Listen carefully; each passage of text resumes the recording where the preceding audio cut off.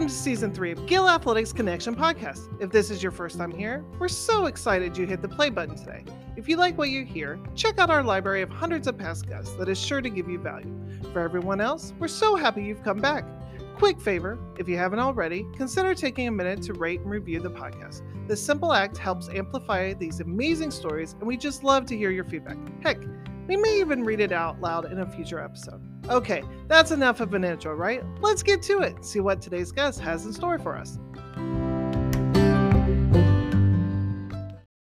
All right, welcome back to the Gill Athletics Connections podcast. Super excited. I'm your host here, Mike Cunningham, National Sales Manager.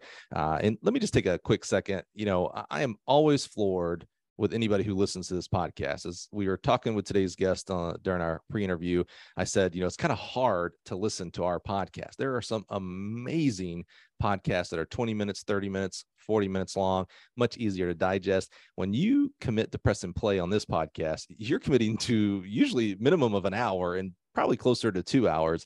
And our numbers are bigger and better than ever. And that's a direct reflection on you as the listener. And most importantly, our guests that we have on this podcast. So I'm just so humbled, so thankful that you are here today and that you chose to press play, because you got a lot of other options and a lot of things tugging at your time. And I don't take it lightly that you spend your time with us. And with us today, I'm super, I'm always saying I'm super excited. And I am, because literally, this is kind of like Christmas for me. Every day I get to wake up and do interviews with amazing coaches around the country. And this one, I could probably throw a rock and hit where he is. He's not too far from us here in Champaign, Illinois. And he's got an exciting new title, which is even more fun. So help me welcome today the director of track and field for Kent State University. One of my favorite trivia questions, we're going to get into that, is at Kent State. I love it. Help me welcome the wise, the wonderful Nate Fanger. Nate, how are you, sir?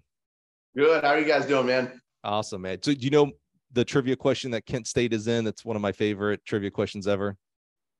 If it comes to Kent State, I don't know if it revolves around the Ford Dead in Ohio or the.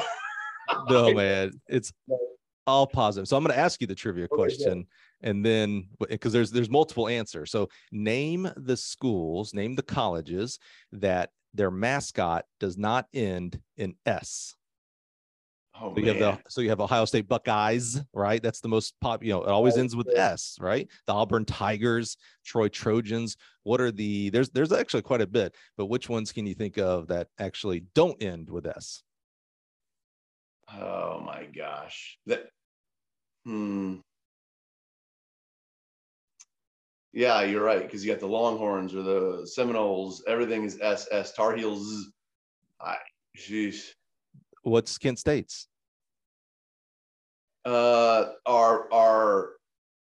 a Golden Flash. There it is. There's one. That's what I love about Kent State. You're the Kent State Golden Flash. You don't end with S. Yep, doesn't have an S. University of Illinois, the Fighting Illini. Okay. Yeah. All right. I gave you a couple hints. Come on. I know you can think of at least one.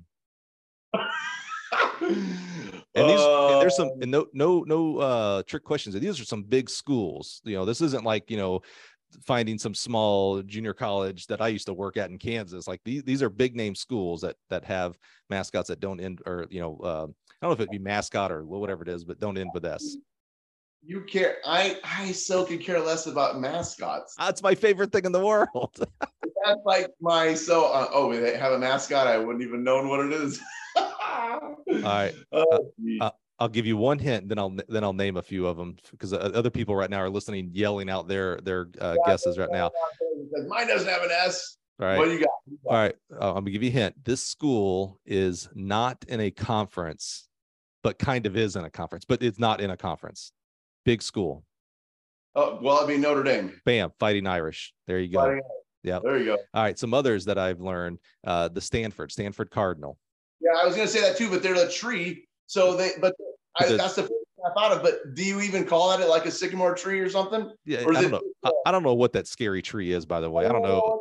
Like I was thinking about Stanford as a tree. That's not into the nest, but they don't walk around in their games either. Right. But Stanford Cardinal, that's their logo, mascot, whatever they want to call it, right?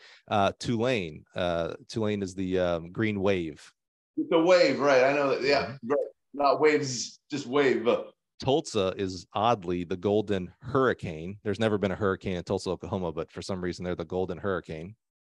Oh, see, I wouldn't have known that at all. Yeah, that one's a little. That's why I was saying that with Notre Dame and okay, here if Notre Dame's big, here's another big one, Alabama. Oh yeah, Roll Tide, Crimson Tide. Well, yeah, that's right. And then you have a bunch up in the Northeast, like the Harvard Crimson and I think Brown or something like that, which is odd, but they're smarter than me, so I can't figure it out. Okay, Finger, we're 5 minutes in and people are like, that's awesome. What does this have to do with our today's guest? It does though, right? Remember, because Golden Flash, that's why I thought about this. Kent State is one of those part of the trivia questions. So Nate, again, thank you for being here today. Thank you for letting me have a trivia question with you. I got to start coming up with trivia questions for guests. That'll be a lot of fun.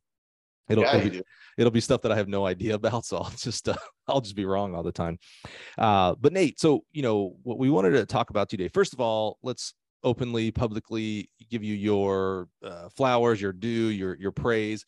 Congratulations, man! You have just recently been named the director of track and field at Kent State. That's no small thing because you're following, I'll say a legend. I'll have to tell the story in today's podcast of how Bill Lawson changed my life coaching wise, and then therefore the rest of my life. So you're following not a small guy here.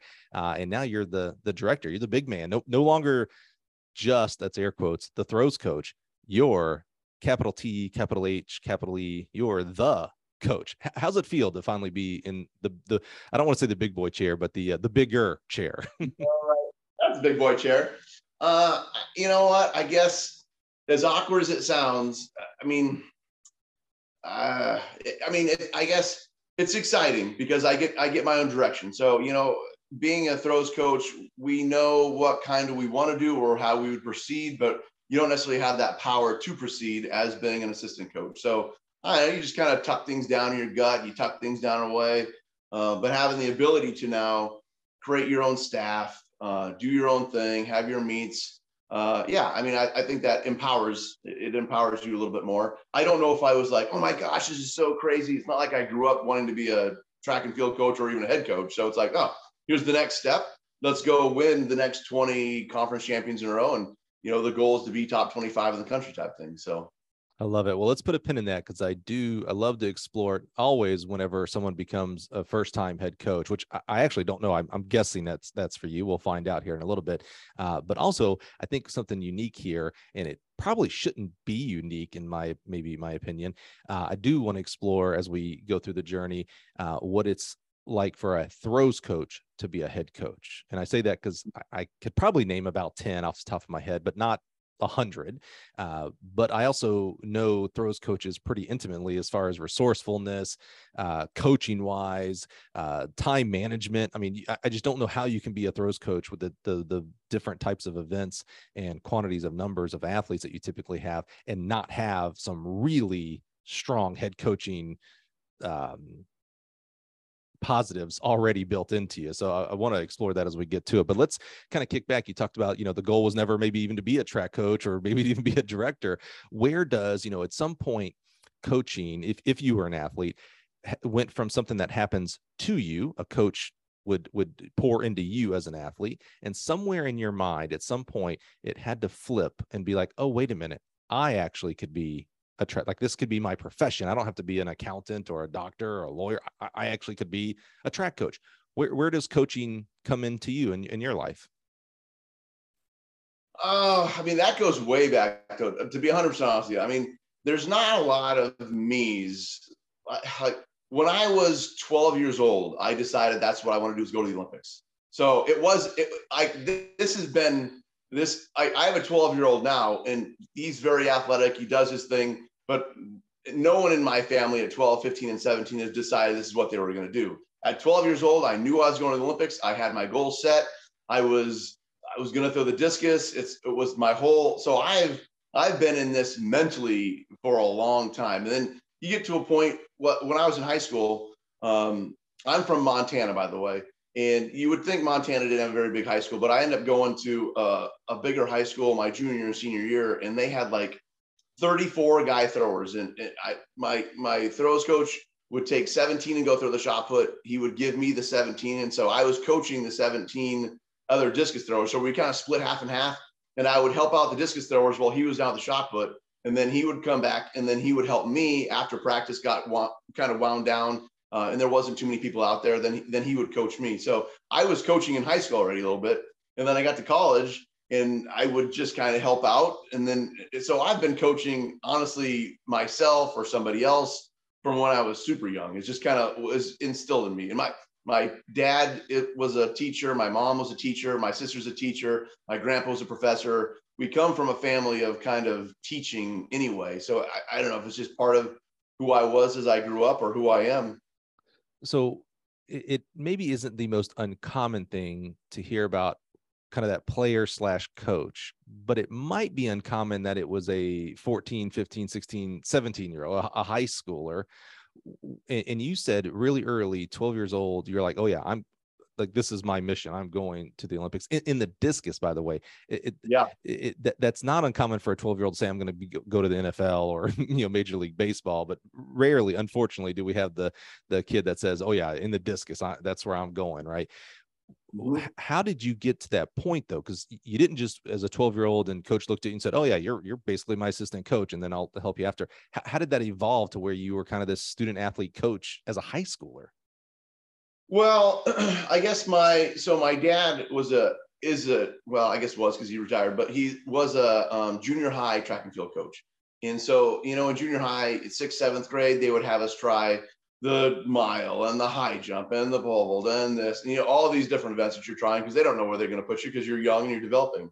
But my dad was the throws coach, so he would coach the shot put, and then we had another discus coach. But I was like, no joke, when I was in 8th grade, I wrestled in 7th grade. I wrestled 98 pounds, and in 8th grade, I wrestled at 105. So I was tiny. So I liked being aggressive. I was an angry kid. I had a lot of frustration as a kid. So the throwing events actually fit me fairly well. I could get a little bit aggressive, let that out, but I sucked in the shot put because I was 100 pounds, right? Soaking wet. Discus, though, you can get away with being kind of technical and long and more of a smooth event. If you can kind of smooth those techniques out, you can get away with throwing relatively far or further, and not having to have that muscle tissue behind you, the shot putter. So I always found myself over in the discus ring a lot, and it was fun having those coaches kind of help me out. I had I had a junior high, or a church right beside our junior high, that I ended up throwing a discus right through their church window at one time. And just small memories that you keep when you were like a young kid. And then, I'd get a John Powell discus video, and I would watch that, like a 30-minute thing. I'd probably watch it 2 or 3 times a night. So I was 13, 14 years old, and I just put it on repeat, rewind, and just kind of dig in all this stuff. And I had the Mac Wilkins discus video. And being in Montana, I guess I didn't have a ton to do. So when you're kind of bored, well, you found something to do. Let's just do the best you could do at it. And that just tended to be athletics / discus. I love that dedication of watching the film, because back then, we're not that old, but we certainly didn't have YouTube back then. So we were watching those videos over and over and over and over and over and over again. Yeah, you mentioned mom, dad, cousins, brother, everybody was a teacher. As you were going through high school and started looking towards the college side, was it kind of like, I'm going to be a teacher, or what did you think about career-wise at this point? Yeah. So that's the other, and eventually we'll get into reptiles, but the other part of it, I'm artistic. So even as a coach right now, I mean, obviously we coach the physicality aspect of it. We have to know the central nervous system. You have to know the muscular system. You have to know how to develop an athlete. But I really see it as an artistic side as well. So there's an art flow, there's energy flow, there's movement flow. So when I was in high school, I did a lot of art stuff. I majored. I did AP art. I went into college wanting to be a freelance artist. I was going to draw for medical books. It was kind of my back of my head, go to the Olympics and draw for books. And then as you're kind of in the college system, you kind of like, well, art's not going to necessarily cut it. So I went to art education. And then I was like, well, I started off actually my first year of college at University of Arizona. But I ended up transferring here after Mike Maynard was my coach. And I transferred up here after my first year because of finances. And then I kind of just worked my way from art education and ended up doing education like a social studies comprehensive thing. Like I could do geology, geography, psychology. It was kind of all comprehensive type thing. So yep, I ended up doing education, even though that wasn't my initial thought. We'll say that. You probably wouldn't believe this, but you're the second person that I know. I know someone who does that, who draws for medical books. Oh, no way. Yeah, she's in our small group for church.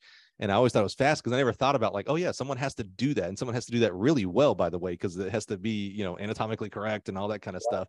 And but I was like, well, what a niche job. Like this all she does is she draws all these different things for here at University of Illinois for medical books and such. So I never thought I'd meet another person who was like, oh yeah, that's what I was going to do. Yeah, no, and I knew when I was a very young age.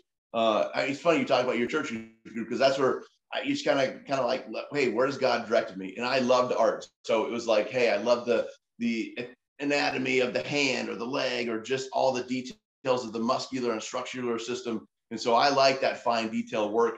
It didn't really pan out as far as drawing stuff later on in life, but that's where my kind of reptiles, the artistic side of me is. I love the color and the aspects of what I have downstairs in my basement, which is still, it's a huge part of who I am as well. So I love that side. You know, I came up through coaching sprints, hurdles, and jumps, but early on, I mean, maybe the first college real job I had at Troy University, I found myself going to practice early just to watch the hammer throwers specifically. I love the shot and the discus and the jab, but those seem more, I'm going to say violent, you know, especially shot, like, you know, it's just one big push, and then even javelin run, and it's just, you know, stopping and trying to think everything into it. But the hammer seemed more, that might be the right word for me to describe it as well, as artistic. It feels like, oh, it's a dance. It's like a ballet in this really small circle, by the way. Right. And you do these amazing circle, you know, turns. And then there's a little bit, I know it's probably more violent than I'm going to say, but then there's like this little violence at the end to, you know, actually release the hammer. And then it goes so stinking far. And every stop I've ever had, Ball State, Mississippi, I just love watching the hammer. And it's just fascinating to me. I love that event. You mentioned you went to Arizona, so I'm going to assume you got bigger than 105 pounds to go throw the discus at Arizona under the great Mike Maynard, by the way. I mean, it's not like no slouch of a coach here picked you up. How did that progression go? And as to Arizona and with Mike? It was good. You know, like, so every year, you know, when you're a young kid, you got to try to put on that weight. It's going to come no matter what. But that's part of the goal. Like liking the weight room or not, or liking to eat or not. I was 115 pounds as a freshman, and then 130 as a sophomore, like 170 or 180 as a senior. Then went to Arizona and got up to, well, probably by the time I got there, I was around like 190. I got up to about 205. And then I think probably 205 that first year, where I redshirted at University of Arizona, which was an awesome year. It came down to Dominic Johnson was a pole vaulter, and he ended up going 18-8 that year. And they were going to kind of give me some scholarship, but I think they ended up giving him pretty much the full scholarship. And I totally get it at 18-8. And he was going to the Olympics that year, I think, in 96. I totally got it. So it was kind of like, well, shoot, do I financial burden that? And Maynard was awesome. He really helped out. And Dave Loschenkall was there, who knew the Pagels. And the Pagels had just taken a position up here at Kent State, and Ramona was the American record holder in shot put. So, through that kind of networking, I was able to get in contact with them. And Blue Trick had called me. He was down in North Carolina as well. So Ryan was down in North Carolina, and I knew him slightly, and I was told the Pagels were up here. So it was kind of between, in my head, kind of like that, Blue Trick down North Carolina or Kent State. And I just thought in my head, like, hey, Ramona's wasn't a very big person, and I'm not a very big person. So they kind of understand that smaller side of the technical framework. So I came up here in 96. So I was an athlete here, 97, 98, 99, and 2000. Yeah. I think that's an interesting point you brought up there. I just had a conversation with a coach, and we were talking about every coach's favorite subject right now, the portal. And right. He was lamenting about it, but also he, admittedly said, well, I'm also gaining from it as well. And this is I don't want to give away too much. But so what, I get a lot of inside secrets, and I'm blessed by that. So I don't give away any inside secrets. But what we were talking about was some of the kids that were transferring, they not only in and out for this coach, but he was talking about, some of these kids were on 50% scholarships, and now they're going somewhere where they can get a full or 90. And he was like, I can't hardly fault him for that. I don't want to saddle a kid with student debt and things like that. So I like that topic about, Arizona and finances. And it's like, okay, you had another teammate who did really, really well. So I kind of get it, but you know what? I don't want to be saddled with a bunch of student debt either. So where can I go? Because at the end of the day, how many of us are going anywhere in our athleticism for track and field, any sport, by the way, that's going to go make money. So get that education and get it with as little debt as possible. I think that's a bigger subject that maybe we don't really talk about a lot of times.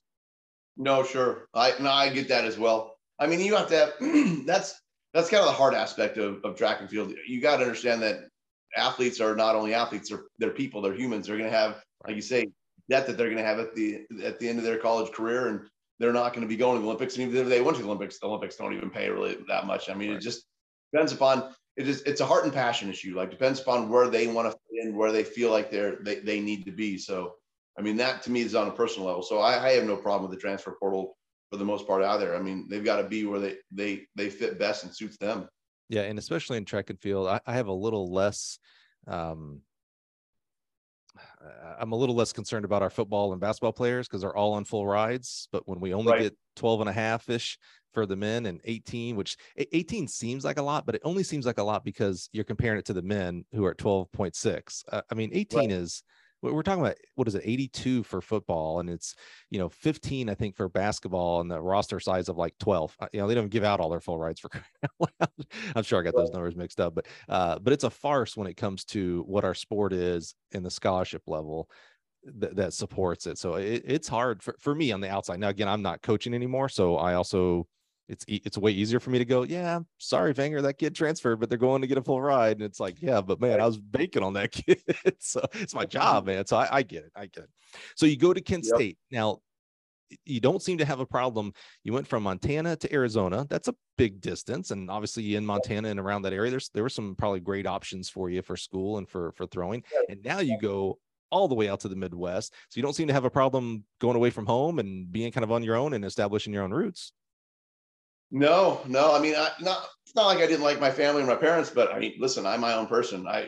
This is the way I am to this day, even with my family. Like I am who I am. Like I'm not tied in or down anywhere. It doesn't feel like, I mean, essentially and you had mentioned like a home Bible group, but that's a big thing. And maybe we'll get into that later, but that's essentially in who I am. Like, Christ can lead and direct and where he wants me to go. And that's, I felt like I was called down to University of Arizona because Maynard, and I like that warm weather atmosphere, the ability to be able to train outside year round.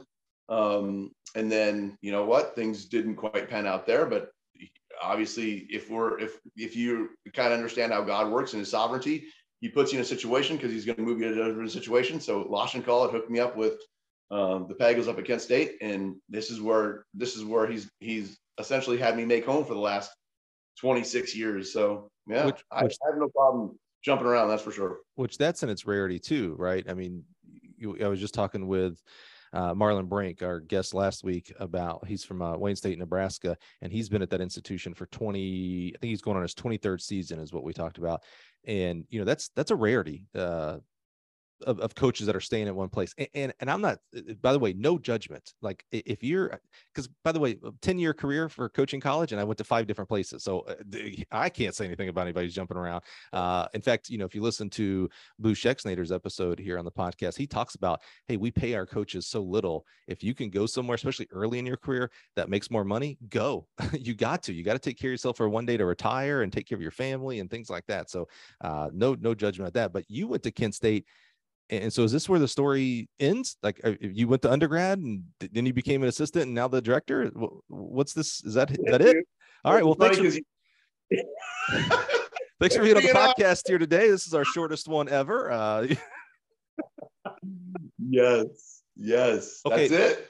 But so that may be the story. And I love that story and to explore why, because obviously, and it could be, God's plan. It could have been your plan.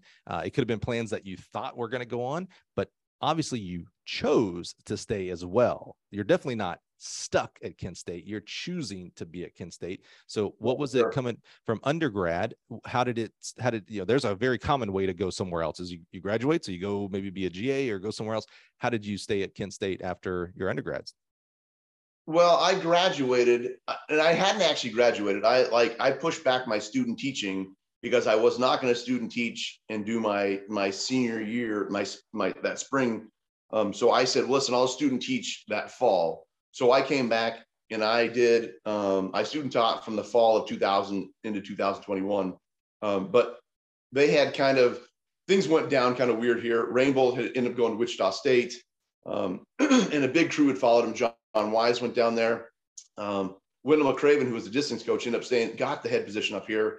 And I was still here doing my student teaching. He was interviewing for throws coaches while I was still training. And I wasn't even, honestly, listen, dude, I wasn't thinking of being a throws coach. I was going to get my teaching degree. Then I was going to go back to Montana, work with my strength coach, get stronger, boom, go to the Olympics. That was my goal. I was right around 195 feet. If I put on some strength, do I get to 205 or 210? Where does that lead me?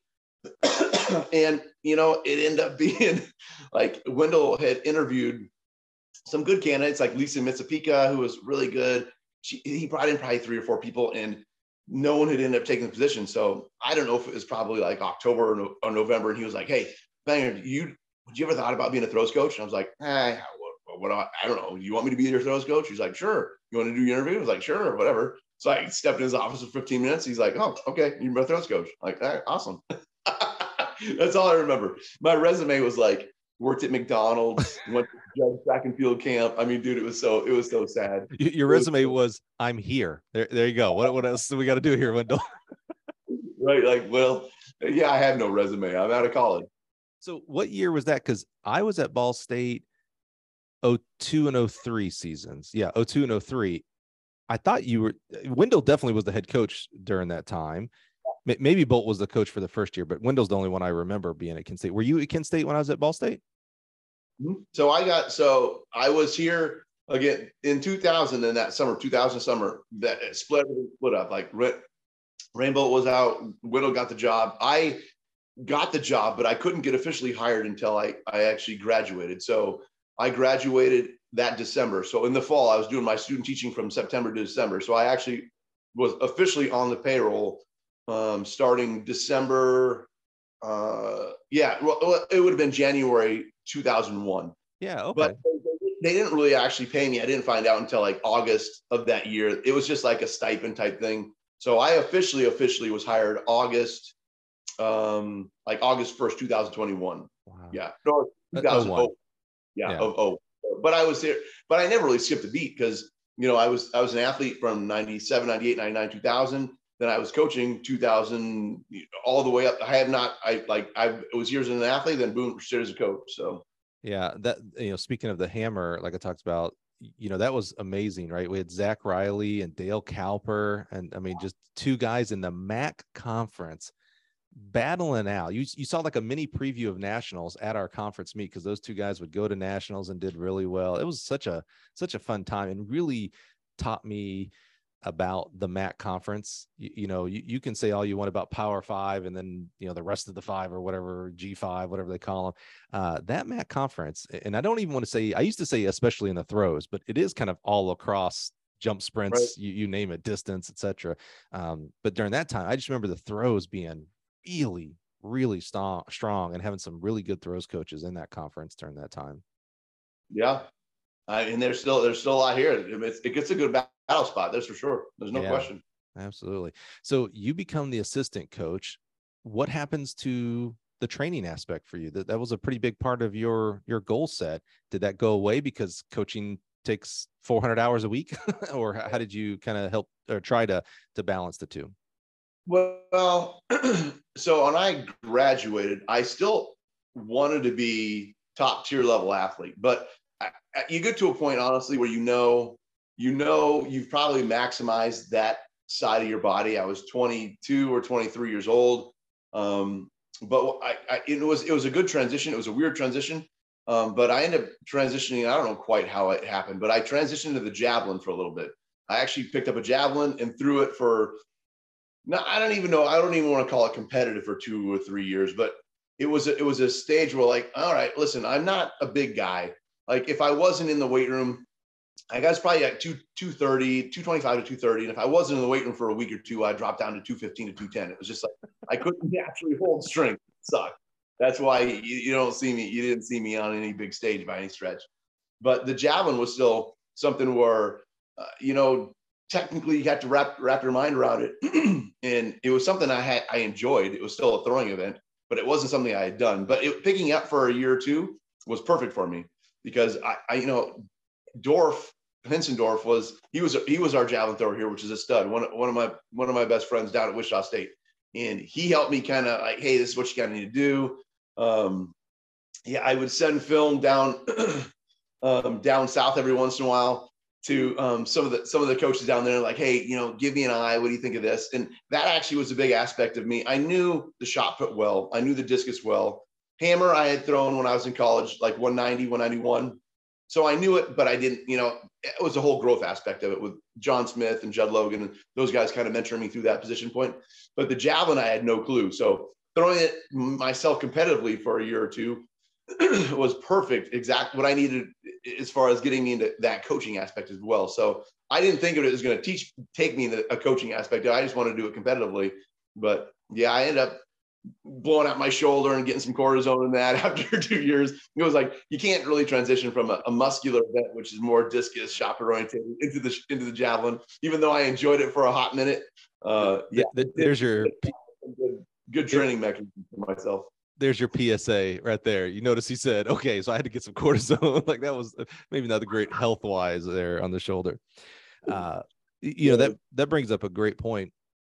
I don't believe, I once had someone tell me, they were a volleyball coach, and she told me because she had done the events. I was a absolutely terrible hurdler in high school, a tad bit better, whatever terrible is, whatever just a tad bit better is, half miler. I was garbage. I was just, there was nothing. Genetically, I was bankrupt. Coaching, I was bankrupt. Probably motivation, I was just above bankrupt. But I was able to take that passion of track and field and have a lot of great mentors and coaching education, and became an okay coach. She tried to tell me because I didn't do the events that I couldn't be a good coach, because she did the events that she would be better. Now, obviously that's a farce, right? There, you're thinking right now of the 100 coaches that never did an event that coach it out of this wazoo, man. They're just amazing, right? What do you recommend? You talked about that helped you throwing the javelin, which I can see where it would help. I don't think it would not help, right? But there's going to be plenty of coaches, and not specifically the throws here, but because we have a throws coach, we'll take that as the example. What's your recommendation for a coach who, let's do the reverse. Let's say you got a throws coach, a guy or gal who wants to be a throws coach and was a really, they don't have to be good. They were a javelin thrower. Mm-hmm. And now they're responsible for coaching the shot, the disc, the hammer, and of course the jab.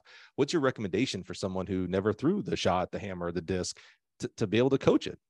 That is such a loaded question, though, because you have right-minded people and you have left-minded people. You have the mathematics and you have the artistic. I was about to say, this is the artistic side coming out. Perfect. Okay.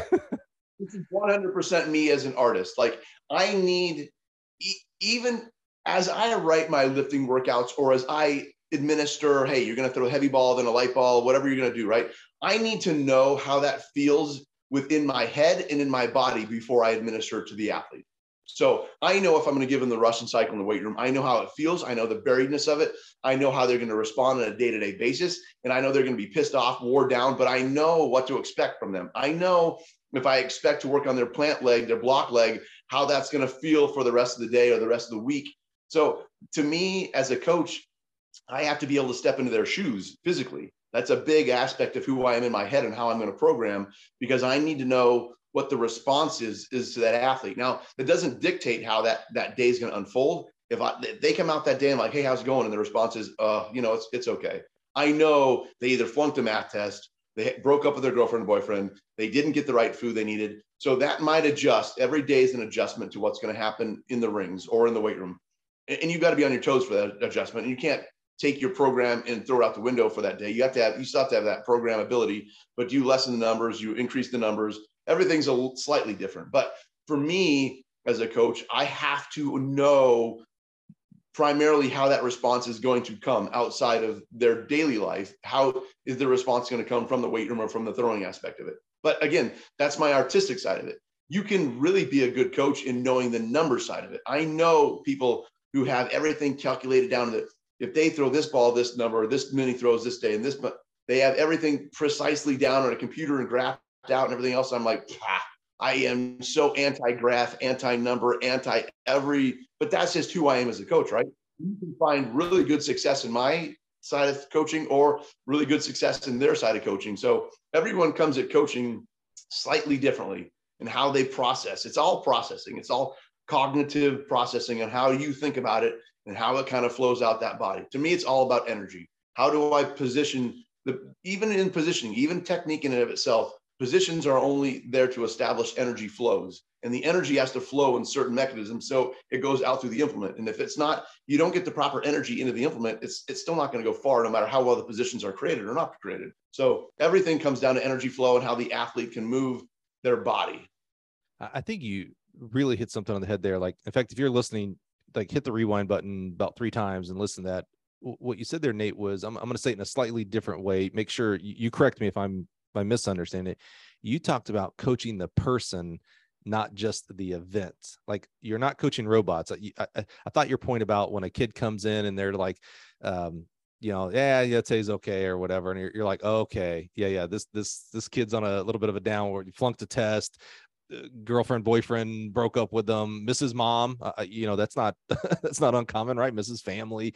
I'm probably not going to get the A+ workout that I wrote up. However, we need to still get the right things going today. So maybe we lighten the weight load in the weight room. Maybe we take off a rep or 2 outside on track. You're coaching the person. So I think that's extremely important. Do you do the opposite? And what I mean by that is, kid comes to you for practice and he or she is bouncing like they are on cloud 9. They passed a test. Mom or dad slipped them an extra, I almost said a 20, but in 2022, that's probably not a lot of money. Slipped them an extra $100 Venmo. The cute boy or cute girl, talk to them, whatever. Do you ever add a rep or add weight in that case? Yes, 100%. And the other thing, again, so if we're going to go down that line, like I try to, so in the world of throws, I'm probably going to try to get anywhere between 22 to 30 throws a day. But if I know or sometimes down to 10 if they're really beat down. But if I know they've got a ton of energy and they're on like throw 22 and I'm like, hey, what number are you on? They're like, I think I'm like 20 or 22. And I'm like, well, you've got 15 more to go now. They're like, what? Like, yeah, you've got the energy and you continue to produce. And there's no reason why we don't get that production today, because you might not get it tomorrow. So let's continue to push into that production. And I mean, on that same point in the weight room, like an unpredicted max day. Now, this doesn't happen all the time, but there's no reason why, if you're feeling froggy and we're doing doubles and triples and they're like, hey, you know what? We're going to max out today. Throw on a single and see where you're going, because you've got a ton of pop, you've got a ton of energy, and just go get it done. Sometimes trying to calculate that out doesn't necessarily work out calculation wise, but if you're feeling it today, do it. Like, I'm not going to max you out necessarily on 8 6s in 5 days. That's more volume, more hypertrophy, more build the body up. But on a day where you're feeling poppy and you're doing doubles and triples, heck, dude, if you feel like you're maxing out, it doesn't happen all the time, but you got to go with the feel, good or bad. So on that artistic side, the coaching art side, how do you sell that to? This is the closest we have ever gotten to X's and O's. So I'm walking a fine line with you, my friend. I told you I always have the most fun with throws coaches. So we're getting too close in my opinion, but it's my show. So, I write the rules. How do you sell that to the athlete? We're dealing with, in your area, 18 to 22-year-olds. When you add work to someone, it's a punishment. It's like, oh, well, go do more of that. Here you're adding work to them, but it's actually not a punishment. It's actually an attaboy. Like, you're doing so well, like everything's flowing. Let's get more of the good stuff going while we can. How do you, on the art side, get that kid to believe into that? Like, oh, coach isn't mad at me. I'm doing more because he's mad at me. When in the opposite is actually true. How do you sell that to the kid?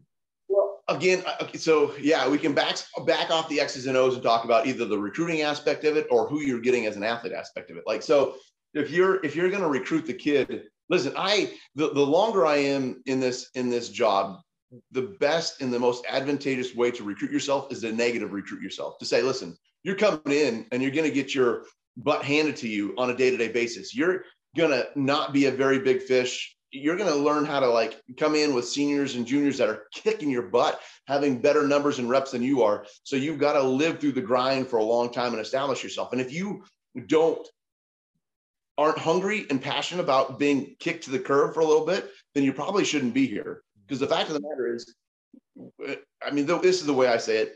It's, I guess, my vernacular, but track and field is a bastard sport, and the throwers are a bastard child within the bastard sport. So it's not like we're even cared about a whole ton, which is fine. I've got no problem with it. That's kind of what I feed off anyway. I like feeding off like, hey, no one's looking or no one's caring. Let's just go kick some butt. But they've got to like that attitude as well. How much pain can I suffer through to make myself better? How good do I want to be? What's the process of this thing? Is it the process, or is it at the end of the day, I want to be a 200 footer, but do you want to work every second of every day to be that 200 footer? And it's the attitude, who you recruit essentially. And it doesn't have to be necessarily, sometimes I'm not looking for the best number, call out of high school, but I got to have a kid who, when I get on the phone with, are telling me about what they're doing in the weight room and telling me who they're watching film wise and what are they doing and how do I get better. Now, there's some athleticism to that, because you can be a hungry athlete, but if you don't have talent, you're not going to get very far. God's only giving you so much ability. So how much does that ability and hunger and passion work together? That's who you're going to find. So if we're in that scenario where I'm telling you, you're going to do more that day and they're not excited about it, then I probably don't have the right person. So you kind of look at it like, oh, maybe I didn't do my homework right, or whatever circumstances. Like I like. Yeah. And I still have kids like that in your program. And it's not like, maybe when I was a younger coach, I'd get pissed off like, oh man, I want everybody to have this hunger. But I'm me. So I have a hunger and passion every day. I wake up all hungry. Now, I can't necessarily drive your hunger and your desire.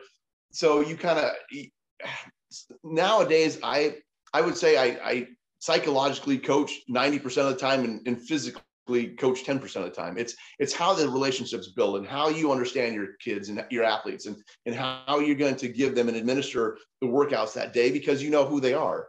So it's building a relationship. I am more of a psychological coach and can benefit getting more out of the kid than I can just trying to like plug in numbers and say, hey, well, this was your rep scheme today in the weight room and you didn't get it done, so you're going to get worse. No, well, you didn't get it done quite the way you want to, but tomorrow let's transition and get some other stuff out of you. Like, everyone's a little different.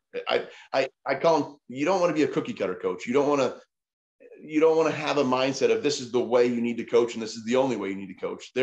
Every kid you coach is going to be different. So you're coaching every different kid slightly differently, right? Everybody has to come to a different terms in their head on how they approach things. But again, I'm one throws coach out there. So I have, say, 20 kids out there.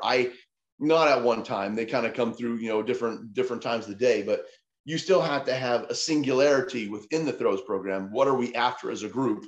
And then within that singularity, I can still branch off and still create different individuals, variety. Some people I'm trying to win a national championship. Some people I'm trying to get to my own conference championship, because can you even make the 30 squad roster? I don't know. So everyone's got a different place. Yeah, I think coaching for sure is the art and science, right? Because if it was fully one way or the other, if it was all art, it'd be one way. If it was all science, well, then what do we actually need to coach for? You could just write up a workout on the tablet and have the kid go to the track or the weight room by themselves. And what are you really doing here, right? As a coach. So I love that aspect. Explore that a little bit more. Help me understand. You talk about you're coaching 90% more psychologically, 10% physical. I think I might have switched one of your words up there. Where does that come from? You mentioned some mentors earlier that we didn't delve into that I'd love to. You mentioned, Judd Logan.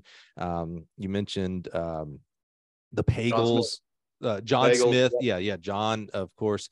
Did you pick up that from guys and gals like them? Or was this something earlier because of the bend of artistic for you as a younger kid? I'm going to say the artistic side, here's what helped me to be the best throws coach, to be 100% honest with you. God has given me only so much athletic ability. And so I had to work my flipping butt off to do what I did to throw 195 feet. I'm 5'10". I'm 220 pounds. I don't deserve to be in the ring, to be honest with you, with some of the competitors that I was in. So I had to do everything I needed to do to learn technical position. So all the film that I watched, everybody I watched, I would watch people. And you know, you don't just watch the small people, you end up watching the big people, and you see the nuances and how they come out of the back of the ring and how they strike, and are they using the left leg or right leg? And you watch it so many times that you end up being a student of the sport. And it's kind of what I push to my athletes. You got to be a student of the sport. You wake up every morning, you got to watch some film, get an idea of what you're doing that day, go do some drills. If you're only doing what I'm giving to you at practice, then you're only going to be so good. You need to have more. You need to take it home with you. But that's the physical aspect of it, knowing kind of how to throw. But again, the psychological aspect of it is trying to convince the kids. And that's not trying to convince the kids, but it's keeping their passions going. So if I'm at a heavy cycle in the weight room, like the Russian cycle, really tears their body down. They get super tired mentally in the fall. They're trying to do their catch up on their studies, their work, while they're tired, while they're trying to get technique done. Psychologically, you really have to drag them out of the mud every day. So essentially, I'm kind of their big, like, hey guys, we can do this. You know, I get it. You're tired, but let's continue to do this. So the coaching aspect of it, I know I can write a program, and I've been consistent with it for the last 20 years. I'm not trying to reinvent the wheel. You do add little nuances, 5 or 10%. You always change up here and there. So you keep things fresh. And so the athletes don't know they're doing the same thing like day to day or year to year. You want to keep things fresh for them. But the biggest aspect of it as a coach is go out there and be their cheerleader, you know, or you know what, even not just their cheerleader. Sometimes you got to be their dad. I call it surrogate parenting. So when I recruit you, I tell their parent, like, listen, I'm a surrogate parent. They're leaving you and they're coming to me. So I have them now for the next 4 or 5 years, and they're under my care, under my tutelage, and they are like my children. And sometimes the dad has to be really harsh and put their foot down and say, hey, listen, you're screwing up, you're pissing me off, and you need to learn the hard way. And that resonates. I think they need that discipline sometimes, and it gets them out of some funks, or they kind of have to learn a little lesson in life, because not everyone's coming in here, you know, necessarily is passionate every single day or wanting to go to the Olympics. You know, you got to have a little parenting involved in there as well. So there's parenting, there's cheerleading, there's, you know, writing programs, there's learning artistic flow. The coaching side of it has a big aspect to it. And I think younger coaches, when I was a younger coach, it would be 90% that programming aspect and 10% psychological, right? I was your cheerleader 10% of the time, but doggone it, if you didn't listen to my programming, you're pissing me off and you're screwing up. It is 20 years into the show. It is totally reversed. Here's what I've got. If you don't want to do it, you're probably not going to get very good, but I get it because you're being an idiot today. But I'm trying to psychologically bring you back around to that. And I think that's where some of the best coaching comes from, not necessarily the numbers on paper, but how that relationship works. So how do we, I love that. I mean, bingo. And here's where you can bring value from your experience. You just said early in my career, the 90-10 was probably physical versus psychological. And now 20 years on, it's flipped 180. It's completely opposite. So you had to have gone through ups and downs, athletes that challenged you, personal aspects of the coaching that challenged you to do that. It didn't just one day, on your 10th anniversary of coaching, it didn't just flip. Like it went from 90-10 to 80-20 to 70-30, you know, probably didn't go that linear either, by the way. There, you know, we know the truth of ups and downs. So help someone out right now. There is a coach listening and they're in their third year coaching, and there's two coaches. We're going to give two scenarios. There's a coach listening right now. They're in their third year and they think they got it down. Like they're kind of listening to you like, really, it took you 20 years, man. I'm in my third year and I got this thing down pat. I'm the greatest coach. And I'm about to coach 1 million Olympians. And then there's another coach out there right now that's in their third year going, okay, I believe this. So how do I not wait until my 20th year? Finger, how do I learn this now in my third, fourth, fifth year? What advice can you give to young coaches? And I don't know that this is a throws advice here, even though we got the throws coach. I think this is a coaching advice. How can we help accelerate young coaches into this, what I believe is the proper mindset of coaching young people 18 to 22 years old? Well, okay. Unfortunately, I'm going to say it like this. You're going to have to continue. And it isn't like you said, it doesn't go from 90-10 and all of a sudden just switch. There is a natural progress. And the progression comes from you as a human being, learning how to deal with other human beings. So hold on, Fenger. Now, everybody wanted you to give some kind of magic pill. And, you're going to have to get that athlete that struggles to learn the hammer because they never did it in high school. You just said something that's really challenging. You said you're going to have to, it's on you. You're going to have to develop as the coach. Yeah. It's not the athlete. It's you as the human being. It's how you process. It's how you cognitively process the ability to coach. It comes down to it, because when I was young and you have to program what you're trying to prove to the athletes and trying to prove to yourself, which takes years. And this is the hardest part to understand. And the years of doing that programming have to lend to successful athletes. So if you have MAC champions, if you have continually national qualifiers, if you have kids in the top on the platform of the NCAA championships, then you're doing something right. That's the programming aspect of it, because the reality is this: you could be a third-year coach right now. If I'm talking to you as a third-year coach and you think you have it down, ask yourself, how many people did you put on the podium at the NCAAs? Because if you didn't put one, you don't have it down. If you didn't put a national champion out there, you don't have it down. And the person that is questioning themselves, that's a good question to have. How were you successful as a coach? Now, everyone's different. Maybe somebody wanted to be a conference champion and not a national champion. Well, that's fine. You find out your own level as a person, who you want to be. If I don't have somebody standing on that national championship stage, I didn't do my job. So the first aspect of it is being able to understand how to get the athletes there through a programming system. That's where the early years, you better be talking to Don Babbitt. You better be talking to the Pagels. You better be talking to John Smith. You better be talking to every mentor that you can think of. And, unfortunately, like the Judd Logans, how do you program your system? Now, just because it came from them doesn't mean it fits you. Like I've learned as I'm watching, as I'm sit there and asking questions, I'm like, well, I'm glad I'm asking these questions, because that really did well with that program and the way you coach the person, but it would never fly with me. It would never sit well with the way I program, just because it's who I am and the artistic flow of it. So I've learned just as much of talking to them about what not to do for me as about what to do for me. So those first, again, 5 or 6 years is take some time to develop who you are as a programmer. And a lot of that comes down to this. I've been talking to my young assistant coaches, and I'm excited to be a head coach, because I can actually work into being with my assistant coaches as much as my athletes, like really trying to make better assistant coaches. But a lot of it is like, hey, if you want to know how to play with an athlete, get a walk-on kid that might be good, might not be good, but then that's your test dummy. Hey, what am I going to do here? I'm throwing different ideas out. Did it stick? Did it work? Did it not work?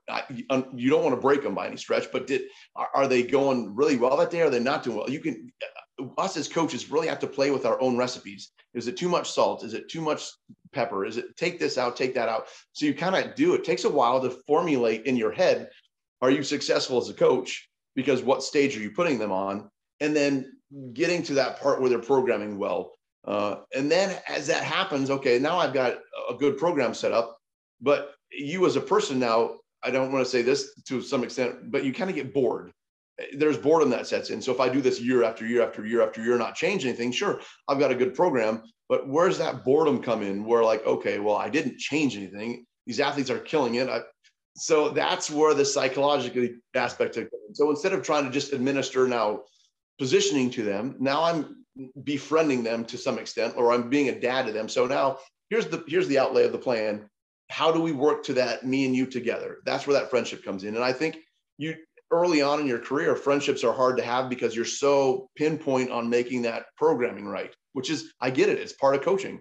You need to have that programming right in order to be successful. The older you get, some of the boredom sets in. Psychologically, you can flip things around and you kind of grow as an individual. It's just, it's like, listen, it's like sanctification. You're always working on the process of being a better Christian. You're always working on the process of taking that sin away from yourself and becoming Christ-like follower. And that's no different than in my coaching aspect of it. I'm trying to every day make these kids better.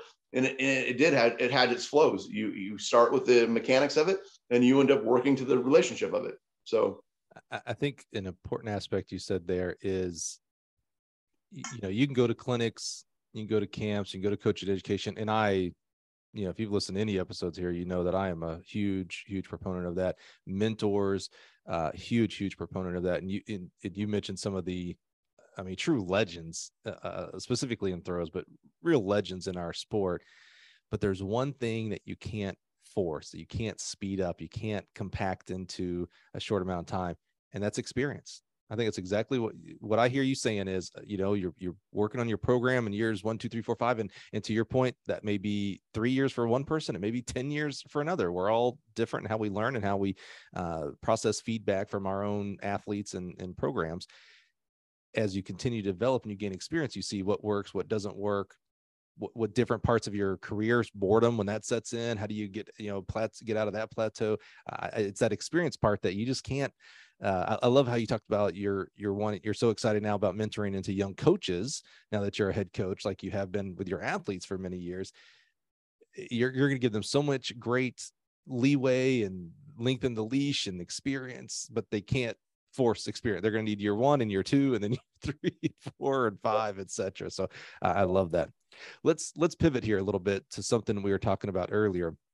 I tend to think of these things a little bit differently than I think most people, and it maybe sounded like you might be on the same wavelength. And I think it's important for people to hear all sides of it. You were talking about recruiting and, the research you're doing on the athletes, and it's not just about the mark. And I think maybe for throws, specifically male throwers, it might be even more important to see physical abilities in regards to, are they 6'2" or 5'10", et cetera, just because of the weight going up from high school to college. For women, I always found, not that I recruited a lot of women shot putters, but I'm like, hey, that 4K is going to stay the exact same when you get to our level. So if you throw in 50 feet now, I'm good. Maybe why I'm not in coach anymore. But you talked about during the recruiting process, almost said the interview process, which is what it is. You're looking for certain things. And if someone doesn't have that, and you were talking more like attitude and doggedness and determination, if they don't have it, you're like, it's better that they don't come to you, right? Because you talked about if you come to my program and you aren't ready to be the bastard of the bastard sport, you're going to struggle here, So how do you deal with that mind frame of when a kid says, hey, I'm not coming to your program because of whatever reasons they may actually give you, whatever the reasons might actually be? That's actually I think of that as like a good thing. It's like, oh, if a kid decides I'm not the right coach for them, phew, we both dodge bullets. They're not going to come here and be miserable, and they're not going to come here and make me miserable and make the program. How do you deal with that during recruiting? Because you want them all, right? I mean, if you're attracted to a kid for their marks and personality, you want them, but it may not be the right fit. Sure. You know what? That's part of the coaching aspect of it. I guess this is where maybe I differ than a lot of different coaches, and I probably, because it's my centrality, it's who I am. I'm, as a Christ follower, I call it my catch-22. I pray for who needs to be in here. Here's the other thing to me, I coach. That's what I do. God's given me the ability to coach. So, but I also consider this my ministry. And I'm not going to shove it down anybody's throat. I don't, Christ never made anybody a Christian, but I am an avenue. I am an avenue for a ministry, essentially. So that's why I think of it as kind of a catch-22. Hey, God, if you want them here, cool. If not, whatever. You find who needs to be here. And that's, so being able to process on my own in that aspect of it, because there's a lot of kids that I wanted 4 heavy studs last year, and I missed out on every one of them. But you know what? That is what it is. You go on and you say, okay, well, if I miss 4 heavy ones in a row, I guess I need but 2 or 3, building kids, like kids that maybe not have the biggest mark, but eventually you could work with them, and by their junior and senior year, or sophomore, junior, senior year, they're up to the level where they're at conference, winning top 3, or maybe they make the regional meet, or possibly make it to the NCAA championships, versus the 4 that I could have had, would have been MAC champions, regional, qualifiers, and on to the NCAAs within that first year. So a lot of it depends upon, again, how things flow. I don't take anything personally. That's by any stretch of your imagination. Nowadays, if you take it personally, they didn't come because of me. Listen, I'm recruiting the Kent State, so it's a 2-way street. I'm recruiting you because I want you to be here, but you're recruiting me because you want to be here at Kent State. Do you have the major? Are you willing to go through a lot of work? Are you around your family? There's a lot of different aspects of it. I'm not going to go recruit California, Texas, and Florida because I'm going to bring them to Kent State, Ohio with 6 inches of snow on the ground all winter long. It is what it is. Like, I've got a field house, but I don't have sunny California weather.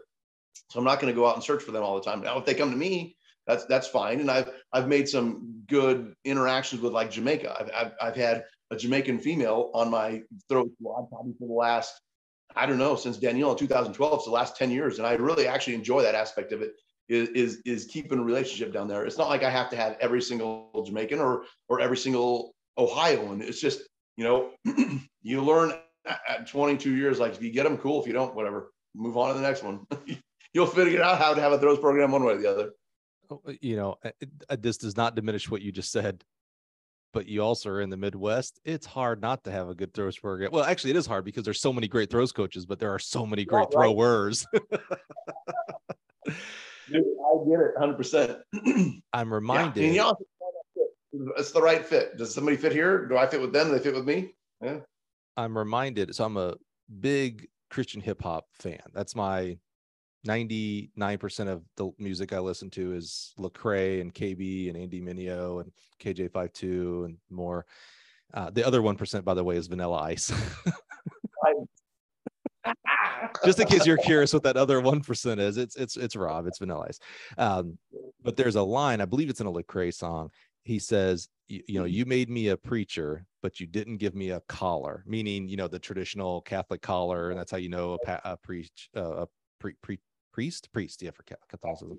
I'm reminded of that with you when you talk about your faith, and you're like, yeah, I'm like, this is how I minister.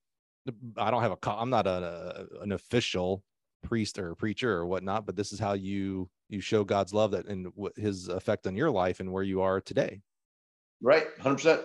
Yeah. You got to call it. You're not going to have a throws coach or a head coach or something like that. I mean, like, I would put a collar on. No way. He's got me in this line of work because he enjoys this line of people. Like, that's a calling. I can call these people. It's awesome.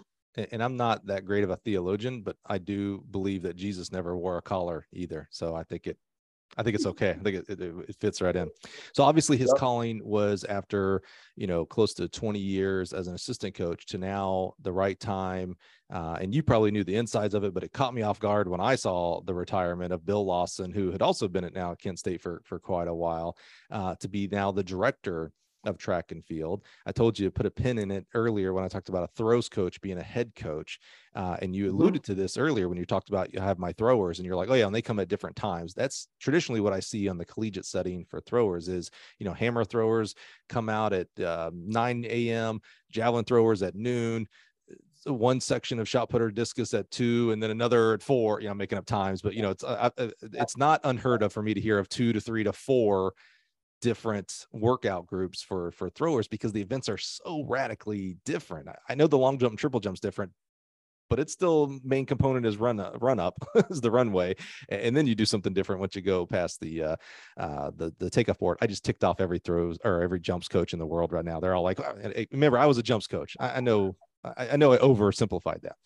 How do you, as a throws coach, how do you now, as the director, you're responsible for a lot more than what you were as the throws coach. How are you going to change, if at all, on how you coach in regards to not how you coach X and O's, but how you coach organizationally, also knowing that, you've got other things you got to do now as the director, scheduling, budgeting, assistant coach, mentoring, etc.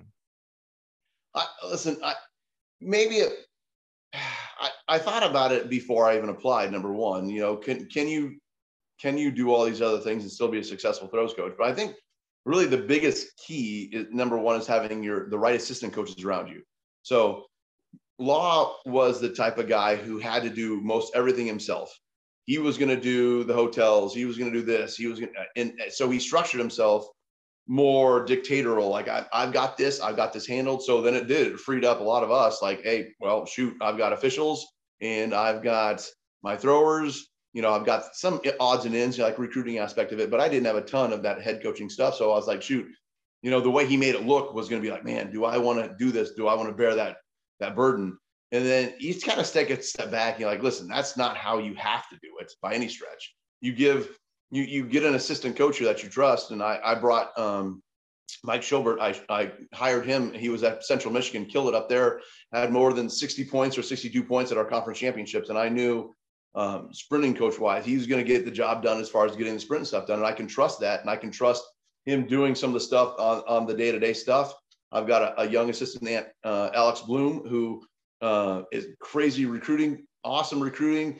I can trust and rely on him. And James Croft, my distance coach, I can trust. So it's having those people you trust around you, number one, that I'm not going to be up in the office all day by any stretch of the imagination. The other aspect of it is my youngest is 12 years old.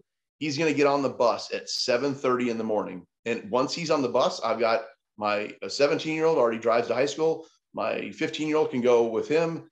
I don't have to do lunches. I don't have to get kids on the bus at 8:30. I don't have to pack everything else. My mornings have freed up massively. So I plan on being in the office, which is nice, say 8:30 to 11. Then I have group 1 that goes 11 to 12. We lift from 11 or 12 to 1. Session 2 goes from 12 to 2, lift from 2 to 3 or 4. Then after that, we've got med balls or javelins. I mean, again, you're right. We go section after section after section, what those coaches do. But I've got that morning time to come up here and, hey, what do we need to do? And the other aspect of it is this. A lot of coaches like to come up in the offices and they sit down and they just BS with their other coaches. So they'll come in and talk about this or listen. I told my staff, when I'm in here, if I've got work to do, I'm not necessarily going to shut my door, but just shut up and I'm going to do my work. You do your work. We get our stuff done. We can have fun in the office, obviously, because I'm going to have fun wherever I am. But the idea is not to come up and chit chat. The idea is to come up for that hour or two that we need to get stuff done and get it done. And then boom, you go out and throw scope. So I think sometimes, in all honesty, we step back and we make a little bit too big of a deal about ourselves. Like, oh, as the head coach, we got so much responsibility. Listen, I did hotels. I can set that up in like less than a day. I got my schedule down. It's not uberly hard to do this stuff. It's just making time to do it, having the coaching staff in the right room, making sure we're all on the same page and proceeding with what we need to do. And if I'm not up at the office, hey, James, you did your cross country in the morning. You're in the office in the afternoon. Get some stuff done that needs to be done because I'm not going to be up there. So it's just trusting your people for the most part. I do wonder how much, we talk about as track coaches, the number of hours that we have to put in a week. It's not an 8-to-5 job. It's not a 40-hour week job. And I would agree with that. But I do wonder, because we don't have that structured 8 to 5, we have to clock in at 8 and out at 5. I wonder how many times we relax too much. And it's like, oh, well, I don't have to worry about, I can do the bus schedule tomorrow or 2 hours from now. And it's like, well, okay, well, there's 2 hours you didn't have to work that you could have already really worked. I just wonder if it's self-fulfilling prophecy that, it takes 400 hours a week. Well, it's because you're in the office not working, because we're typically probably not office people as track coaches. I see it all the time. They're like, oh, we work so much. I'm thinking to myself, like they keep on saying, oh, we're so busy. I'm like, no, you just get it done. Like literally stop procrastinating, get it done for like at that hour. And then it's taken off your plate. Like, I'm not saying you can't procrastinate, because I think that's building the relationship again, right? You need to have that relationship with the staff and the assistant coaches. And when I sit up here, my guess is I'm going to have people filter in my office. So even though I want to get stuff done, I'm always got somebody sitting in the office wanting to talk. I get that aspect of it. But the reality is, when I want to get something done, I'm going to get it done. I'm going to say, get out of my office. I got to get this done. So I think it is. I think people, people persons. We like our 100 athletes, and we like to have that discussion. We build these relationships, but if you let that relationships continue to flow into the office, then we say, oh, we're so busy. Not really. It's just your relationship building when you want to. Fine. Just shut that off and get crap done and be done with it. I don't see it as hard. And no judgment. I mean, if you I'm going to say overcompensate on that side of it, no judgment.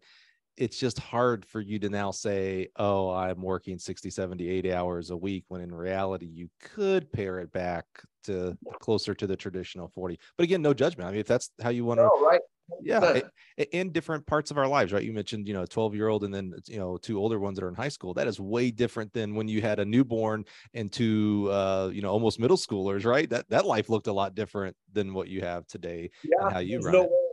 I don't think I would have been a head coach if I had anybody in that middle school age where I'm trying to still be a dad and I want to get home. And no, I'm going to be at home as long as I can. Then I'm going to get done throws coaching. I'm going to go home because I'm going to be home again. Like I've got soccer practice. I got football practice. I've got this. I got to take you to band. I've got like right now, my daughter, she just joined the golf team. So I got to drive her in the morning or pick her up at 10 and drive her to band camp at noon and come back at noon and blah, blah, blah. Well, now my 17-year-old said, hey, I got a podcast today. So you're picking people up. So it's still like life still flows around the job in and of itself, but you just got to be able to come to the office and get stuff done in your head. I mean, it's just part of the process. Any of these kids going to be track coaches? I just heard a golf coach, which that might be the real sweet coaching gig, by the way, is become a golf coach. No, my kids are so not who I am. My youngest, my 12-year-old's more athletic and more like, I'm going to get to it. But my oldest is like, hey, you know what? Life comes. Like I could see him living in a van down by a river. That is Jonathan, 1000%. And I'd be like, hey, I'll visit you down by your van and down by the river. And that's where you're living. That's going to be good. My daughter, she's the 15-year-old. She'll probably become a teacher because she just likes to teach everybody and be bossy in the house. And then the 12-year-old, I think he'll be an athlete and kind of like dad, I guess. I don't know about a track coach. None of them did really track, and I don't care. Do what you want to do. Like I've got my reptiles and my track, and I love reading my Bible in the morning, and my relationship with Christ is the most important thing. So outside of that, you guys have fun with life and do whatever floats your boat because I don't really care. Hey, that's healthy. Some people are listening to that right now and going, wow, that's not a good dad. I actually think, because me and you that's what I love learning about people we have on the podcast. Me and you are a lot alike, my friend. That makes me feel bad for you, but we're a lot alike. Because I say the same thing. I'm like, all right, whatever you want to do, I don't care. Just go do it. Have fun. As long as you enjoy it, that's all that matters. I think that's super healthy as a parent. Being overly involved. Being involved is really, really important. I think and it's a fine line. Being overly involved, I think is an issue. We were just at the Illinois State Fair. We only went for one reason. It's because this company that does lures, fishing lures, was down there. And my son, huge fisherman. I can't stand fishing at all. Like, yeah, it's boring to me. I just cannot do it. He fishes 24/7. And so we literally, when he was younger, we took him to a free fishing day because I was like, it sounds like kind of in the same vein. I was like, whatever the kids want to try, let them try. If they love it, great. If they don't, okay, whatever. And so we took him to a free fishing day because I was like, well, maybe he'll like it. I don't know. I can't stand it, but maybe he will. And, pun intended, he was hooked. The very first little dinky fish. And now he caught a 10-pound bass at camp this summer. And the guy's got like 200 and something lures. I mean, it's like when I say he's addicted. And I'm like, knock yourself out. Go do your thing, man. I hate to say it the way you said it, but it is true. It's like, I don't care. Just go do your thing, man. As long as you have passion, it's all good. There's our parenting tip of the podcast right there. Okay. Let's go to a different kind of parenting and something that I'm wildly fascinated by because I'm a critter person. I used to have snakes from college up until I met my wife, who was not a snake person. I've had different types of snakes and reptiles. A good friend of mine, Jeff Hartwig, is a big reptile breeder and dealer and things like that. I don't know how I think I learned it through Facebook. See, social media is amazing. You tell me more. You breed, you sell, you have these, I'm going to probably say it wrong and I'm going to say lizards, but they're geckos. You're going to teach me. Yeah. You have some fascinating reptiles. Tell us about this. How did you get into that? What do you do with these things? Tell us more. So I always liked animals growing up. I always had either a parakeet or a snake or a rat, or I had an iguana when I was in high school. So I'm always an animal guy. But it just has kind of evolved to like having a reptile room. And when I was younger, I had snakes. Like with you, but then I got married and the wife said, whoa, no snakes. I was like, okay, I'm okay with no snakes. And so we ended up taking my snake and I traded it at a pet shop for a tortoise. And and it was like a sulcutta, the African sulcutta tortoise, which is the 4th largest tortoise in the world. I knew it was going to get super big, but tortoises had me hooked for a little while. I loved loved who they were, but I knew once Gregory, that was his name, that was our first tortoise, he got to the size where I'm like, listen, we can't keep this tortoise forever. So I ended up selling him to a person out in California who could raise him on a big farm and do their stuff there.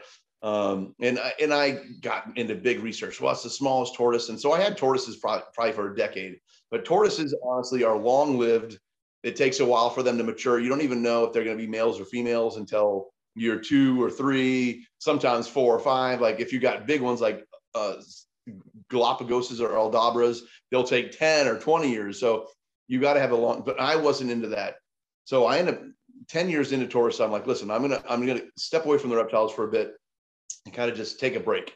And after a year of not having any reptiles, I was like, this is ridiculous. I have to have something. And so I ended up getting, I was into geckos for a while. So I put some money into some geckos, and I got a lot of Australian species. And the Nephrus was like Wheeleri, and I got Amia and Levis and all these different species. And again, this is the artistic aspect of me. I would get red ones and orange ones and banded ones. And so I love the artistic, going downstairs and feeding them crickets, the whole feeding aspect of it, cleaning cages and looking at them. But after, I started with geckos in 2011, probably by about 2018 or 19, I probably had 40 of them. And yes, it was, and 40, I don't know, some people are like, oh, 40 is not bad because I have like 3,000. Well, 40 as a track coach. So I've got females that are laying eggs. I've got eggs that are incubating, popping out, and I'm always on a track trip. And so the wife has to go downstairs. And I'm like, hey, go, see if there's anything coming out of the incubator. And I've got baby cages made. Go put those 3 babies in the cage. So she is having to deal with this. And I would say by 2019, she had enough of it. She was pissed. So I was like, well, shoot, I can't not have reptiles, but I can't continue to do what I'm doing. So I end up finding, and I don't know how I didn't have them earlier, but like you said, lizards. I kind of I've shifted in the lizards aspect of it, and they're called Agurnia. The species is Agurnia, and there's essentially skinks from Australia, and they're more rare, and so they're a super high dollar. They're not cheap by any stretch of the imagination. I have one pair of Agurnia that are $10,000. I have another pair of Depressa that are $4,000, even though I'm selling them because I'm buying some Orboreus cataphractus, which are from East Africa, but they're about anywhere between $7,000 to $10,000 for a pair. So I have massive amounts of money into a couple pairs. But here's the deal. It's like, instead of having 40 geckos that end up to being $20,000 or $5,000, now I only have 6 to 8 things downstairs, and they're live bearers. So they don't have eggs. They are easy with the desert. I have my hot spots on them. If they become gravid and pregnant and they have a baby, it's not like the wife has to deal with them. So everything is self-contained in my reptile room right now. High dollar species, yes, less of them, and they're self-contained. So we've done some shifting. 40 pets is a lot. 40 pets that you're breeding and taking care of. And, it's I'm gonna call it a business, it's buying and selling and things like that.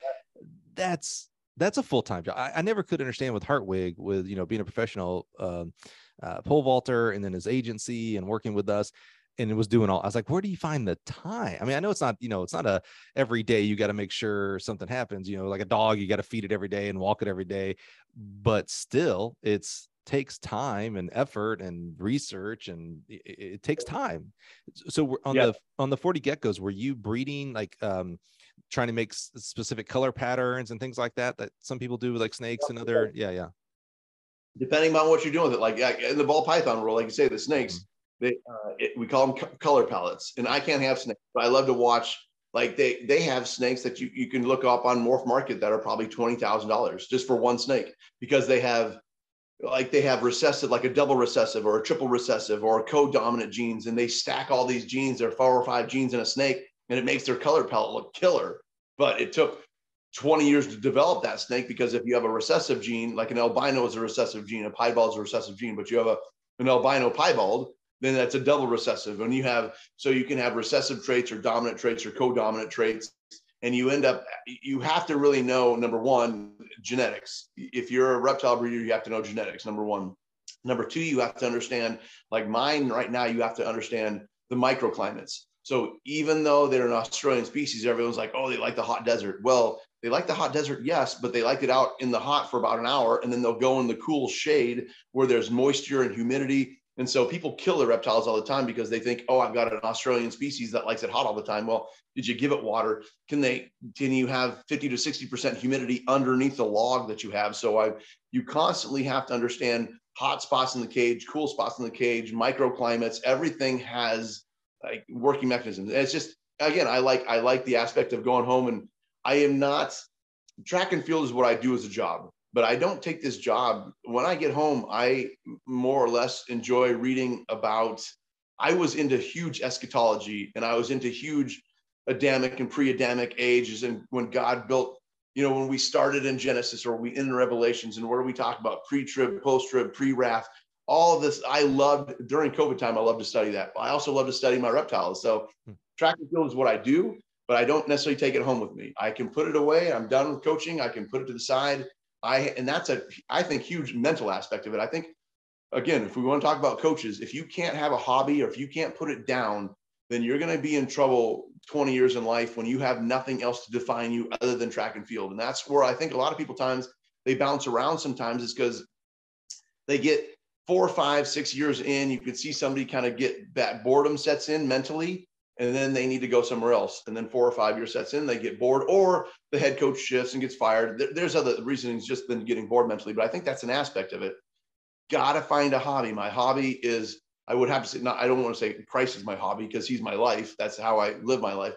But reptiles is my hobby, is the thing I can go home to and have enjoyment studying, feeding, breeding, everything else. And unfortunately, like, I had just gotten some yellow tree monitors, which are awesome. They're amazing. And I spent like $5,000 to $6,000 into them this season. But now, as being a head coach, and I'm talking to my reptile people last night, I don't think I can keep them, because the time frame that the head coaching is going to be involved into is not going to allow me to keep the species, because the humidity, they need to be sprayed daily. They need to be checked daily. Eggs have to be checked. Males with females, the males will eat the eggs. If I'm not there, then we're really screwed. So I added a species that, as a throws coach, I could have handled. As a head coach, I can't handle.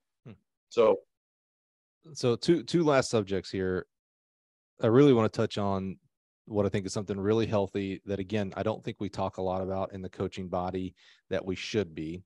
And I work hard at, when I talk about a coach, instead of saying, hey, it's a coach and blah, blah, blah, I like to always refer to it, the person who chooses coaching, specifically track and field, as a profession. It's one of two professions where the title stays with you 24/7. So coach, right? Maybe your neighbors probably know you as coach, and, kids will, you've been coaching for 20 plus years. Some kid 20 years ago probably would see you and still call you coach. Not Nate, not Nathan, not Mr. Fanger. It's coach. The only other profession is doctor. You probably have a doctor that lives in your neighborhood. It's, hey doc, how you doing? You go to the grocery store. Sure. All right, doc. Yeah, the dial 4, no other profession. No one's there. There's no, you don't call your accountant Jim. You don't call your, I was going to say therapist, but that'd be a doctor. But, it's one of those two titles that always stays with us. And so a lot of times we make that our life. We are coach. That is first, second, and third. And I don't want to call it today's culture, because this certainly isn't anything new, but in culture and society, we like to celebrate the grind, right? Like, oh, if you ain't grinding 24/7, if you ain't working on your craft as a coach 24/7, you're doing it wrong. Have you ever heard, Finger, have you ever heard of IR theory? No. So the I stands for the individual, you, Nathan Finger, and the R, so you kind of make two columns. I, it's you. That's the only thing in the column, you, who God made you to be, who God wants you to be, etc. It's you. And in the R column, it's all your roles. So you specifically have a ton of roles, right? One role is a coach, one role is a teammate. You have other people in your athletic department that depend on you to do their jobs, and vice versa. Head coach is a role for you. Son is a role for you. Husband is a role. Dad, right? Reptile. What do you? Are you a reptilologist? What do we call you? Reptile keeper, breeder, whatever. What did you be? Yeah, that's a role. And so you have all these roles, and I'm missing a ton of roles. I don't. Yeah, I think you said you had brothers and sisters, right? So your brother is a role. Mentor for some people, teacher, etc. There's all these roles, right?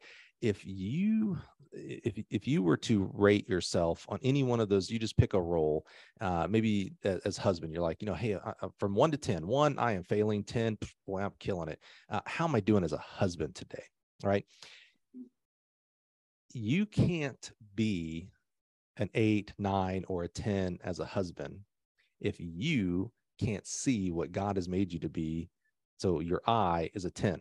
Sometimes we feel bad, right? It's like, oh man, I'm just not a good human. It's usually societal pressures, right? I'm not doing charity work. Maybe I'm not married. Maybe you think that's what makes you a 10 because you're married to someone, which is not true, right? But if you can't see what God sees in you as a 10, well, then you can't be a 10 as a coach or an 8 or not. 8, 9, and 10 is all kind of the same thing. You're killing if you're 8, 9, 10. You can't be an 8, 9, or 10 as a dad if you don't understand what God sees in you and what he's made you to be. Right. So part of that where I'm getting to is when you talk about, hey, I'm a coach and that's important to you. That's my profession. That's what supports your family and you love the sport, things like that. But that's not that's not number one. Like right. my faith, what sounds like, I don't want to put words in your mouth. Sounds like faith is number one. Maybe family is number two. Maybe others is number three. And we tend to forget that self has to be in there. As coaches, it's a very selfless profession. You're giving towards others. You're giving towards others' kids. But there has to be, we sometimes forget about that we have to take care of ourselves so that we can take care of others, right? We have to take care of our health. We have to take care of future retirement, things like that. We have to do things that are selfish so that we can become and do selfless things.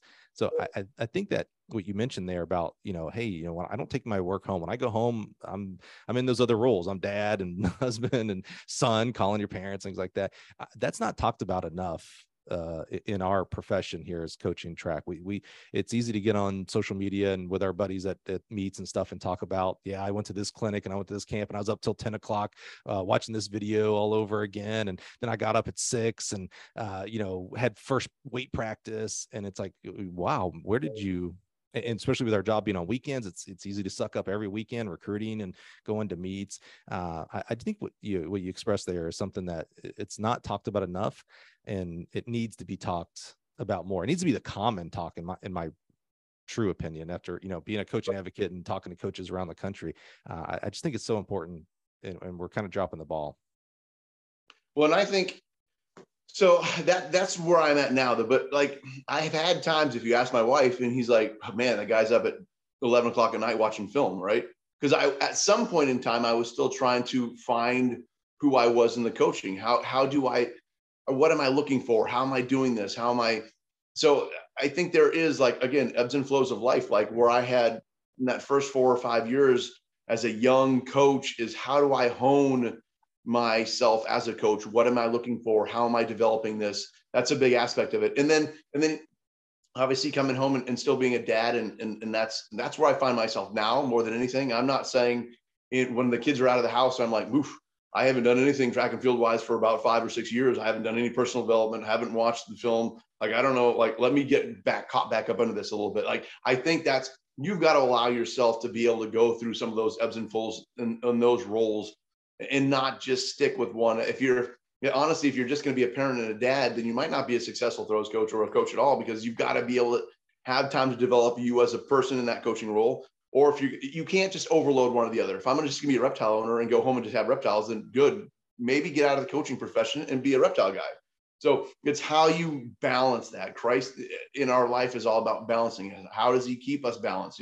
Obviously you keep Christ as your centrality. That's my focal point. And how do I work that in my head around everything else? Like when you said your role as a dad, a husband, as this and that, I was thinking everything is a ministry. As a husband, I'm a minister. In my role as this, I'm a minister. It's where he has you. It's kingdom building thought process. I'm here he has me established as my kingdom, but in my kingdom revolves around the bigger aspect of his kingdom. So how do you put those roles in the mindset of he is king, he's centrality, and how you work that he's given you around his structure, right? So I don't know. I think you're right. We don't talk about it enough, and I think a lot of times coaches are 20 years in and they've only known coaching versus having a hobby and taking a deep breath and doing something else and knowing who you are as an individual. Those are key aspects of it. I love snowboarding with my sons in wintertime. Even though it's in the middle of the season, I will figure out how to do a Friday night up on a mountain somewhere, because that's huge to what I am. I'm from Montana. If I'm not snowboarding, if I'm not being a husband, if I'm not going to football practice with my 12-year-old, if I'm not having reptiles, I'm not doing what I need to do to recharge my batteries. Every summer, I like to head out west. I didn't get to this summer, which is fine because I got a new role. but I need to be out in Montana for a week or South Dakota for a week, or I need to be those are recharging batteries and getting you back grounded to your feet and then stepping back into the coaching role. I knew we would find something that we didn't have in common. I'm never snowboarding. I hate snow. I'm in Illinois and I married a Chicago girl, so I ain't leaving, but yeah, man. And I ain't going to Montana. I ain't camping. I assume when you say Montana and stuff, it's like, oh, you roughing it. Yeah. Roughing it to me is I have to choose a Hampton over a Hilton Garden Inn, man. I'm just, I'm not that tough. All right. That's why I would never been a thrower. Not tough enough at all. Well, thanks. You helped me kind of change my thinking there, Finger, as you were talking about when I talk about, the roles and God, family, other self. You're not you can't. I don't believe you can be a coach number 1, 2, and 3, like your profession. No other profession ask for that. No, nothing else. Business owner, etc. That might be the closest, but still. But what you kind of helped with my thinking there is the evolution of the person who chooses to be a coach. So maybe it is different year 1, 2, 3, 4, 5 of a coach. Maybe they do need to be 24/7 ish coach. Different things that play into theirs. Are they married or not? And, because obviously then you're responsible for other people. But maybe when you're, I was a single 20-year-old, coach when I first got into it. I didn't have responsibility for anybody else outside of my athletes. So I could just do nothing but that. And then as move along, now I think about, wife and 2 kids. I'm like, oh, I couldn't do that with I know what my personality would be, and I would be taken away from my fatherhood and my husbandry for sure. So, but that evolution, and then, so maybe that means coaches in your role, 20 years on, 30 years on, maybe that means the evolution for that person who chooses to be a coach is to help the younger people, the newer people that are getting into coaching. Hey, at some point you're going to do this a little different. I know you enjoy watching track on TV 24/7 and being at a track meet every weekend and yada, yada. At some point, it's going to have to be a little different. Doesn't have to mean less passion. Doesn't have to mean less proficiency. It just means it has to maybe be different. Maybe has to go down the priority totem pole, if you will, for there. Yeah, there really, as you were talking, it kind of helped me change that.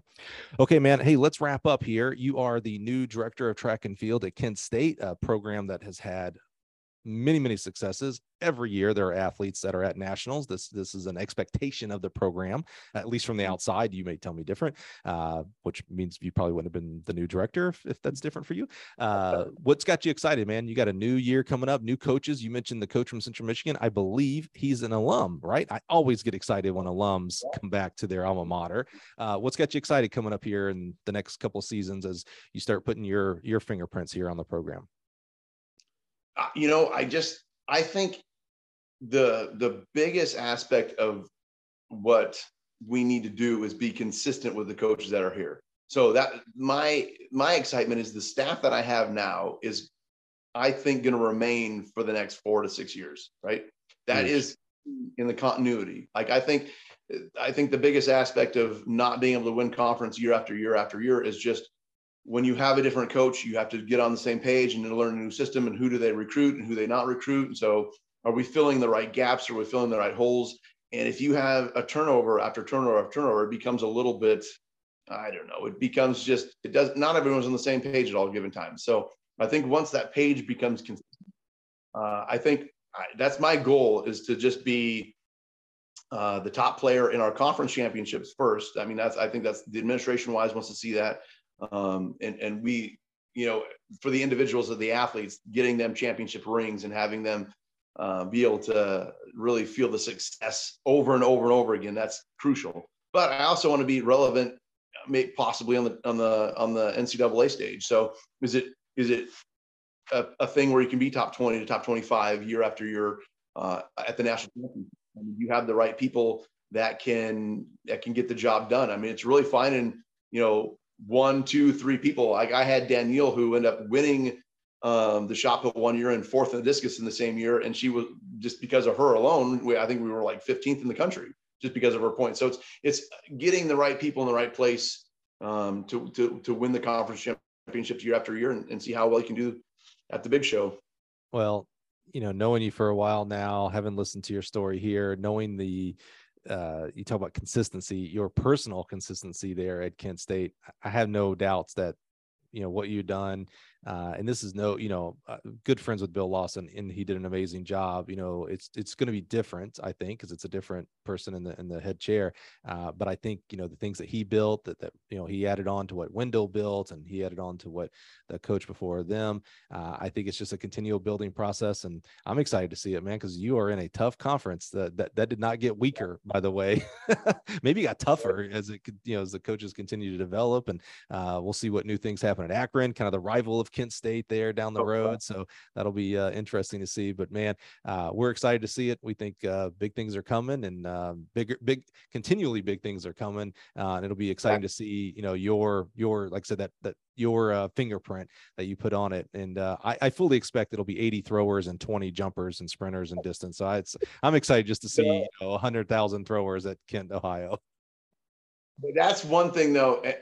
Like literally, there's no way I'm not going to change my throw. I'm not going to go down. I'm not going to go up. I think you have to be consistent. Like I'm good and I give good points to the team. But if I had 80 points to the team, number one, I would kill us. We couldn't win conference, or I'd be too busy as the head coach. So you have to know your role. Just keep consistent. Consistency again. Know what you've done in the past. Continue to do what you've done. Figure out how to get that done. Don't add. Don't take away. Yeah, I think that's key. I love it, man. I love it. And I'm so thankful, man. You're just starting to learn a bunch of new things, right? As the new director, and you're starting to put your plans in action. You're starting to create your plans and then put them to action. You're hiring, etc. The kids probably come back to school here any day now. So cross country season is literally a blink away, which means fall practice is a snap away. For you to give us today's time, man, it means the world to us.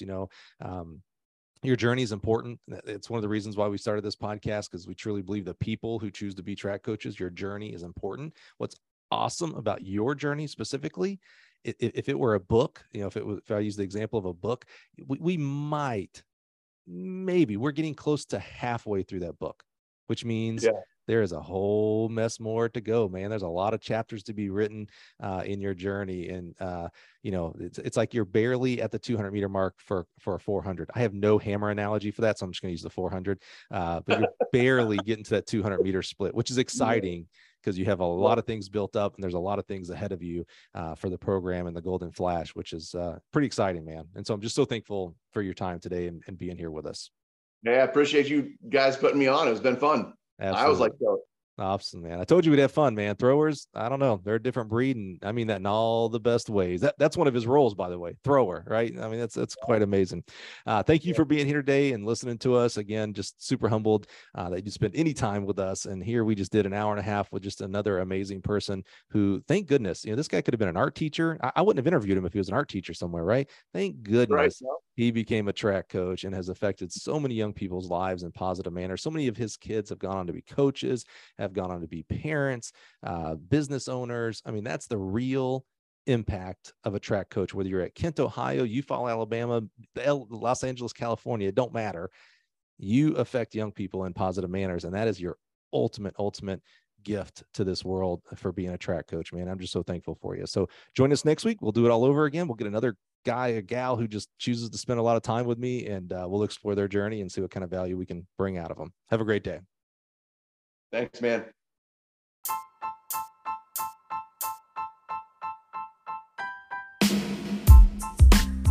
Thanks, Mike. What an incredible journey Coach has been on. So awesome to hear their story in their own words. Tremendous proof of the positive effects coaches make on a daily basis. Help us spread the word of this great journey by sharing on your favorite social media channel. And don't forget to take a minute to rate and review the podcast. You just might get a shout out on a future episode. That's it for today. Join us next week when we'll connect you with another amazing coach.